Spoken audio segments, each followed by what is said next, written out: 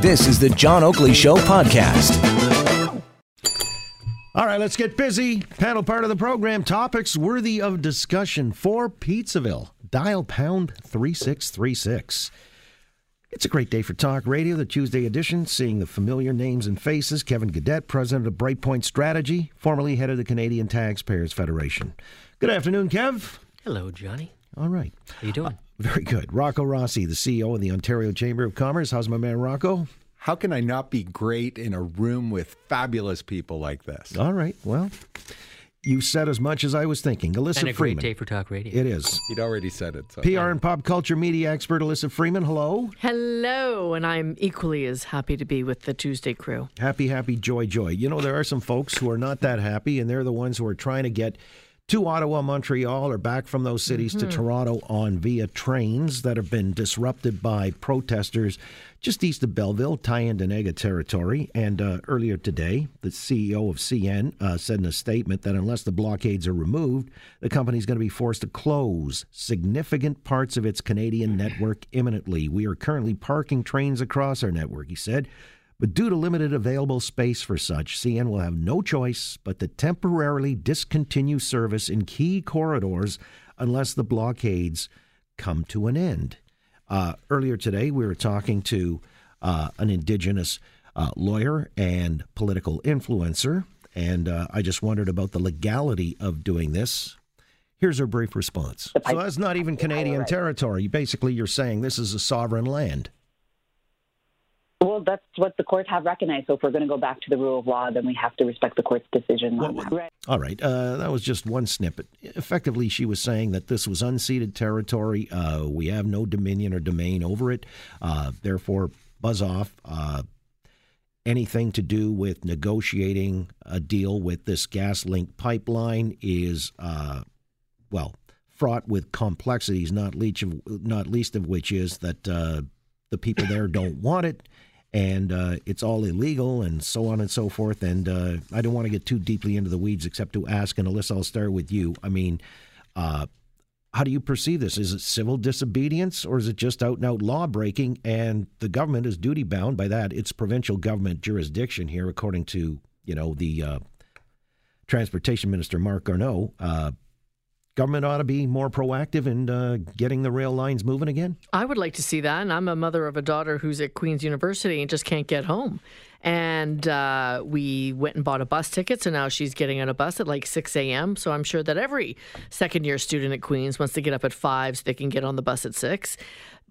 Be that as it may, it's representing like a real hardship for these kids who are trying to get back and forth, and some of them who have been caught in limbo. So I read about some young lady who goes to school in Ottawa, came home to Toronto, fine, and then the blockade, and then she had to dole out over $400 so she could fly herself back. So do I think that we need to do something about this and remove the blockades? Yes, I would like to see that. All right, because there's personal inconvenience here, and I don't want to, make light of it, but it's almost like saying, well, we can't cross the Selma Bridge in Alabama because there are people who are exerting the right to civil disobedience. If that's an analogy, it's been made by some quarters. But Kevin, do you see it in that light, or do you see it as just out and out being illegal, and the protests ought to be broken up? Well, I actually think civil disobedience is law breaking by definition. And in this instance, there should be consequences for that. So yeah, it sure as hell should be broken up. It's ridiculous to me in this modern time that there's two rules of law. That for whatever happens to be politically correct at the time. And when I saw a story on Global National TV or Global TV that showed an individual who was walking across a highway and removing one of the illegal barriers, and he was arrested by the RCMP for doing that. Not the protesters who are illegally blockading a highway, a citizen who's exercising his due right, arguably the same as the blockaders, if not even better, who's arrested for taking down the blockade. All right. So what you're saying is that there's selective justice involved here, and hell yes. Okay. Rocco Rossi, do you see it in that light? Not simply an issue of selective justice. I think the bigger issue is does duty to consult, does duty to negotiate in good faith mean that there's an absolute veto for any minority number of the party with whom you're negotiating. And we are talking about a minority. So think of a parallel case. 70% of Canadians vote for a political party or a result, and then 30%, we just have to say, well, we just have to accept that they're going to be, civilly disobedient and block things, and we'll just put up with it. Of course not.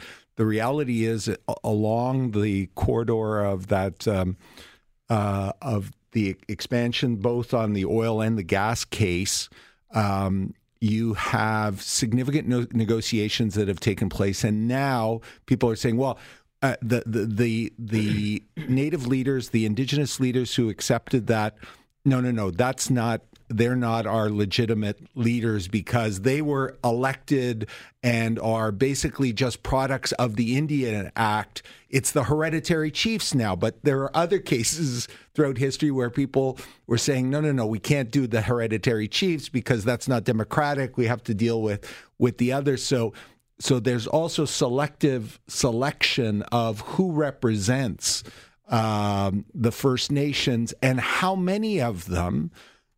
Because we do live in a democracy where, yes, you want to defend minority rights, but in order to actually move things along, we accept the notion that majority leads to an ability to get things done. And if we lose that, then we are going to be paralyzed as a society. Well, that's exactly. That came up in my discussion with the Indigenous lawyer and political influencer, that there's no legitimacy to any of this, first of all.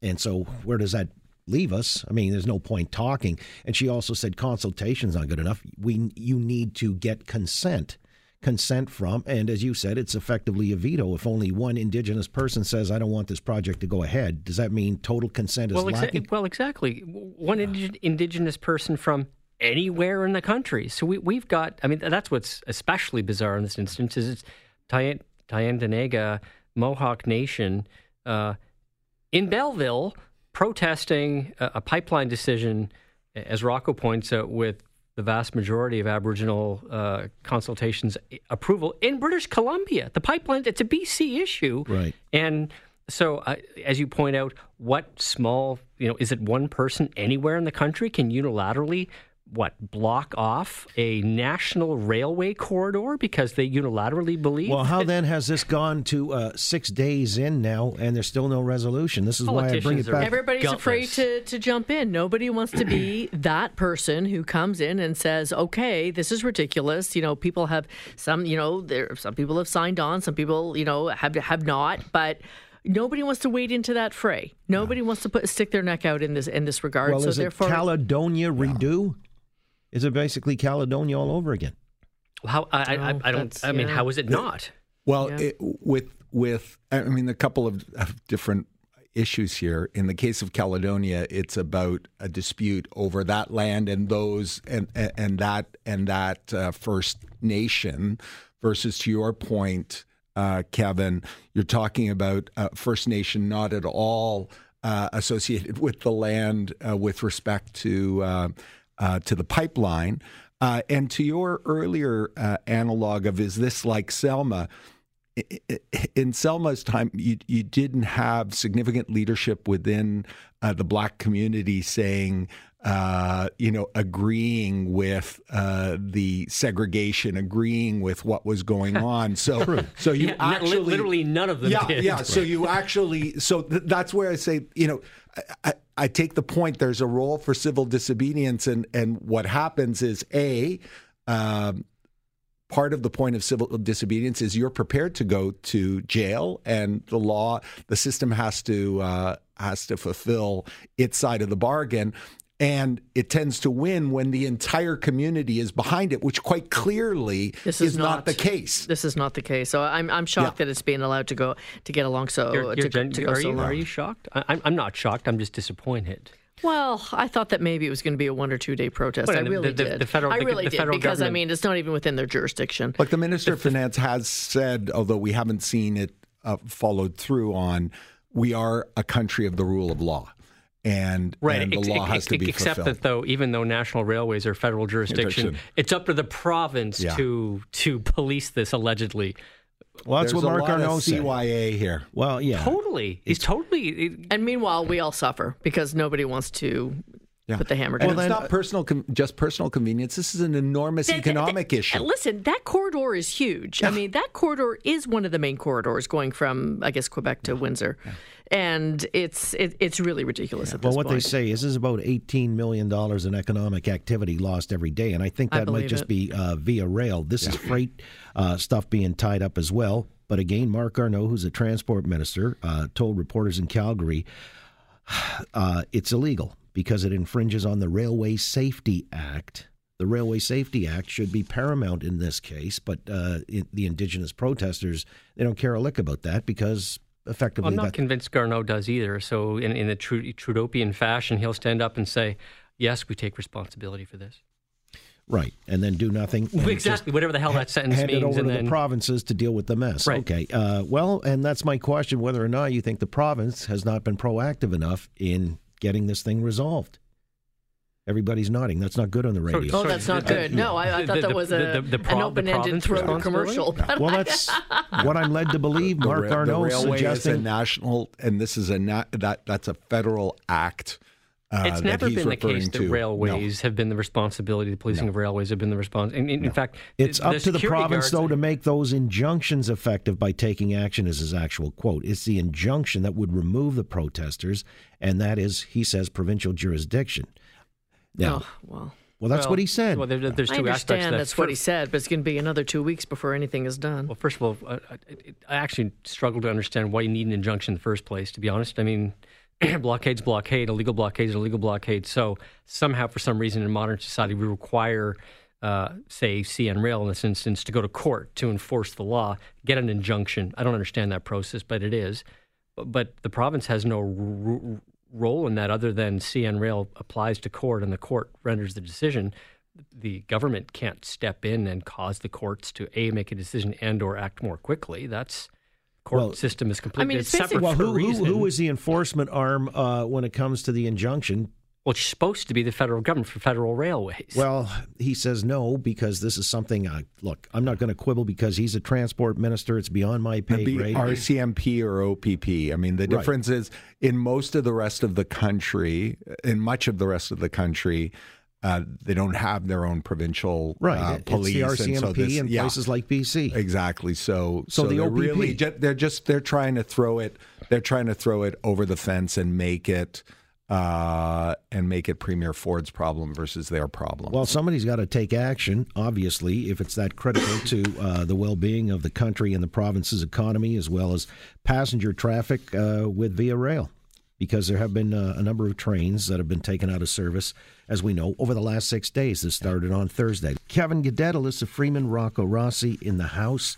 Before you got here, I had a conversation with several people on the line. It was just musing aloud about this tragedy that befell a 4-year-old girl, 35-year-old biological father out at Rattlesnake Point on Sunday evening, allegedly gone for a hike.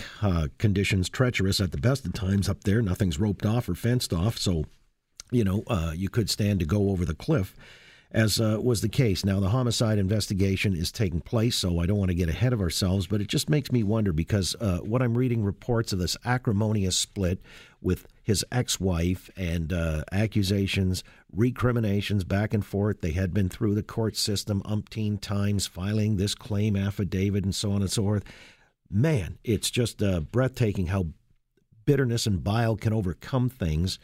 But to a point where maybe somebody is driven to such distress, or maybe they're not emotionally stable, psychologically stable, and this is the outcome. And I'm just wondering, is that indicative of some kind of systemic failure, Rocco Rossi, that a little girl tragically has died now? Now, again, I don't want to put the cart before the horse, saying we don't know what it is. It could just have been something rather innocent. But according to the biological mom, the ex-wife, and the stepdad, this father, they think it was deliberate, and he had taken the little girl with him. So let's just talk in general terms, though. When it comes to that, somebody's driven to the brink of doing something that is unthinkable, is that systemic failure? No, because I think you can't you can't catch everything. I mean, we are not God. And therefore we're not omniscient, and we're not going to be able to test every case. And this is a horrendous tragedy, regardless of how it happened. 2 lives are snuffed out. I have to say, when I listened to the mother and the stepdad, and different people react to tragedy in different ways. So, who knows what is going on in their mind. But I have to say that interview left me incredibly cold. There just didn't seem to be any warmth, any emotion, any connection. I found it almost sociopathic. Just that was my impression out of it. But we'll let the investigation go the way it is. But the notion every time we have a tragedy that somehow there was a failure in the system. Yes, we got to get better. Yes, we've got to do our best. Yes, there are things that can be improved in every system. But tragedy is going to continue to happen, sadly. But with alarming frequency, there are a lot of custodial battles that seem to end badly. And again, I'm speaking in general terms, specifically here to this case. We don't know yet, or nothing's been determined. But, it's sort of led me to draw that into question, whether there's a systemic thing that can be done to, prevent this kind of thing, some kind of intervention, psychological, stress testing, emotional testing, that kind of thing. Kevin Gaudet, possible to do, or is Rocco right? It's just people fall through the cracks on occasion. Well, I do agree that you can't preclude every calamity, of which this is clearly one, because we have, the death of a 35-year-old man's bad enough, but it's just sad and tragic when a 4-year-old child dies, regardless of it being accidental or homicide. But from a systemic perspective, look, I don't think anybody knows the facts in this instance. And as Rocco points out, I think it's actually extremely callous and unfortunate that the mother and her family would be maligning publicly, questioning the motives of the father. But the system as it works today doesn't work well for men. There is not a default to shared custody, and that makes it difficult. I'm not sure as hell not justifying any of these types of situations, but the system is designed to be acrimonious. Parties, mainly women, are coached to use the words of abuse. And I've been through this. And it's brutal, where these individuals are coached to create this acrimonious disposition. And I think that is systemically problematic. And I don't see governments who have the political courage to change the initial custody rules, because currently they're set up to be inherently adversarial and not to the benefit of the father. And just to follow up then, do you also sense that the court or the justice system is inequitable? Absolutely, no doubt. Yeah. And maybe it's anecdotal, and I admit my lack of objectivity on this. I do. But yeah, it is not equitable. And that takes me to the acrimonious comments that these people would make. I mean, the child's only 4. I don't know how long the dispute was going on. It couldn't have been going on very long for a child who's only 4. It went on for at most 4 years. And how horrible that upon their death, the first thing they do is go public and allege that this man killed his daughter. Tragic. Are you saying men need more help in the system? I am one of those people who believe that the system is not designed for the benefit of men and that they are disadvantaged in the system. Yes, I am. Elissa, you wanted to weigh in? What I found very, very odd in this whole thing was the media scrum that happened as a result. And it only could happen if the parents or the mother and the stepdad allowed that to happen. So I turn on my TV and I see this woman who is,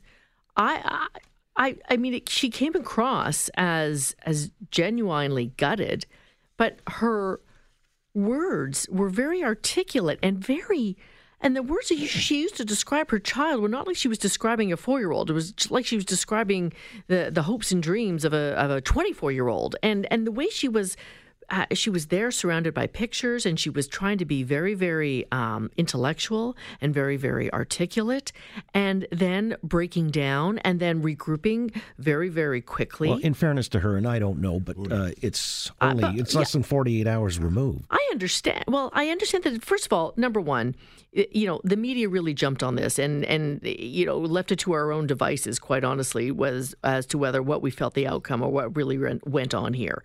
So there's that thing. I mean, as a parent, and I'm not saying whether it's right or wrong, but, when you invite the media in to talk about this, you do uphold a certain sense of responsibility about what you're going to say, and whether you're just talking about the tragic loss or you're talking about, how angry you are. So I was very confused by that whole interview. And I think that, the way this is playing out is not normally the way these things play out, just given the way you've seen this in the media before. So I'm interested to see how this continues to roll.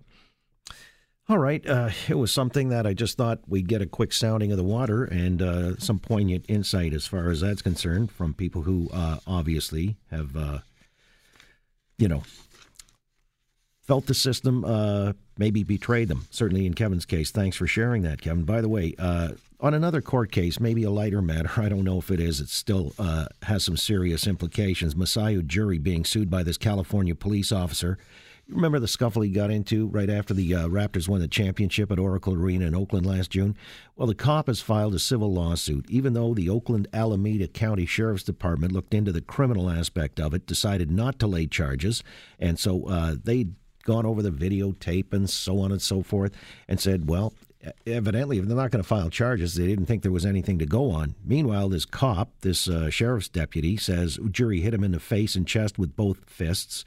He was physically injured. He's since suffered, quote, severe emotional and physical distress. He suffered a concussion and a jaw injury that forced him to take medical leave. So he's not only going after Ujiri, but he's also going after MLS&E, the NBA, and he also argues that MLS&E and the NBA should know or have known that Ujiri, quote, had a violent predisposition and propensity for physical violence, end quote. Rocco Rossi, I mean, on the face of it, does this story make sense to you? What does it say, litigious society, or does it fall apart on the face of it? Look, when your own brothers in blue have looked deeply into this and decided no charges, while I wasn't there and can't, for certain say, when your own brothers in blue have said there's nothing to base charges on, this just strikes me as a money grab. Sorry. Kev, how about you? Money grab? Oh, heck, obviously, we've got to... I'm only surprised we haven't seen Why videos hasn't he of this. sued his fellow officers for being bought off, obviously, by MLSE? Honestly, he can't be hurting that much if he comes to the fact, okay, well, I'm going to sue this guy, then this guy, and this guy. Obviously, he had a lot of time off to think about what else he can do because nobody else is supporting him. I'm waiting for the pictures of him in a wheelchair or something next, right? I mean, actually, what's interesting about this story, and I thought this from the very beginning, from a high road perspective, I was really pleased to see that Ujiri and the Raptors did not do the flip side of that coin, which is to accuse the officer of racism. You only stopped me because I was black, et cetera. Because that could easily have been a narrative. I mean, that dog would hunt, I think. But they did not choose to do that, and he made himself available, and he didn't make negative public comment, and he went down to California and total stand-up guy. Yeah, I thought he and the Raptors best practices. I mean, insofar as communication is concerned, I mean, MLSE and the Raptors and everybody have really been following best practices and not getting into a he said, quite frankly, on this, because that only gives the more fuel to the fire. So, I mean, in terms of the way that the organization's been handling it, full marks. By the way. And now this cop's just looking for a quick... I mean, he's only suing for $75,000. It's clearly just pay me off and make me go away type suit. You did say the high road, didn't you? You know something? I wish you would have said High Street Road. High Street. Done with Plaza Don Mills. Did I tell you I was there on a weekend? I had one of my favorites, steamed haddock.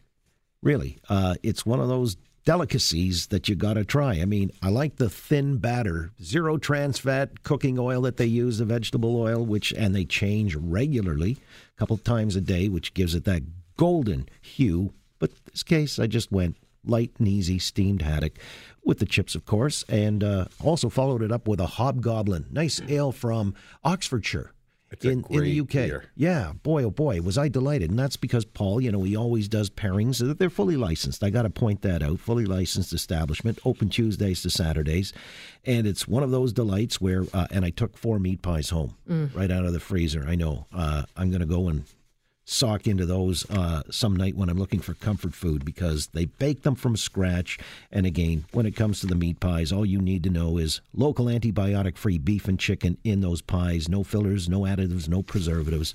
That's the way they roll. It's all about quality of ingredients, and of course, they do it from scratch and authentic to the max. High Street, Donwood Plaza, Don Mills. To eat in or take out.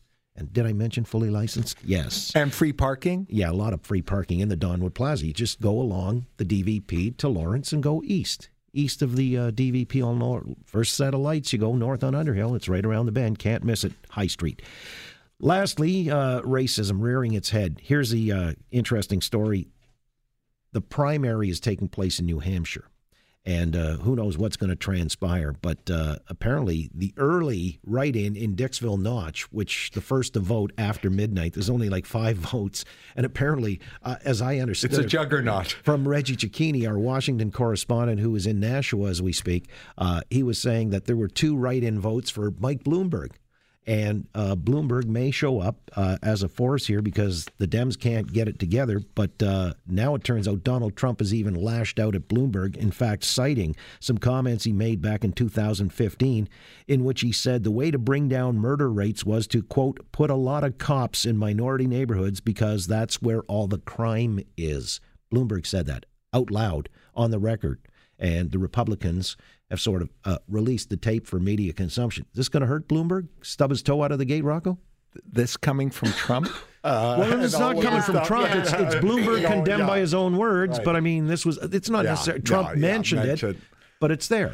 Look, my favorite line thus far in the campaign is a reporter put a mic into Mike Bloomberg's mouth and said, "Do you really think America's ready for 2 New York billionaires running for president?" And he said, "I'm one. Who's the other?" Because Trump, he knows Trump ain't. He has dropped $320 million of his own money in TV ads. He was too late into the game to be on the ballot in Iowa and New Hampshire. But come Super Tuesday, when 34% of all of the delegates are there, he will be a factor. People are looking for someone who, people in the Democratic Party are looking for someone they feel could stand up to Trump because... What about the far left? I mean, here's a New York billionaire. Does that square with the values of Bernie Sanders, Elizabeth Warren? He's also a New York billionaire who's led the charge on climate change, who's led the charge on a whole bunch of obesity, diet things, sugar, tobacco, stop and frisk. He's got a long and a very successful record in reducing crime in. Well, he followed up on Giuliani. In New York. I got it. Okay, Kevin around the horn. Does this guy get his toe stubbed right out of the hop because he mentioned stop and frisk was a good thing? I think the question we need to look for is what are the demographics of people who show up to vote in the primary? As you pointed out, John, the question is if the far left show up to vote, that's a challenge for him. So that's the question is the Democratic Party, have they moved so far left that they can't accept a Bloomberg or not? I have to tell you, I have been watching this quite closely and listening to what's been going on the ground, and people are really, really divided. They want to vote for who they want to vote for, but then in the back of their minds is, can that person beat Trump? And right now, if they're starting to dig up dirt on Bloomberg, it means that Trump is worried. All right. Let's leave it on that note. Another great day for Talk Radio. Thank you, Kevin Gaudet, Elissa Freeman, and Rocco Rossi. Thanks for listening to the John Oakley Show podcast. Be sure to rate, review, and subscribe for free at Apple Podcasts, Google Podcasts, and anywhere else you get your on-demand audio.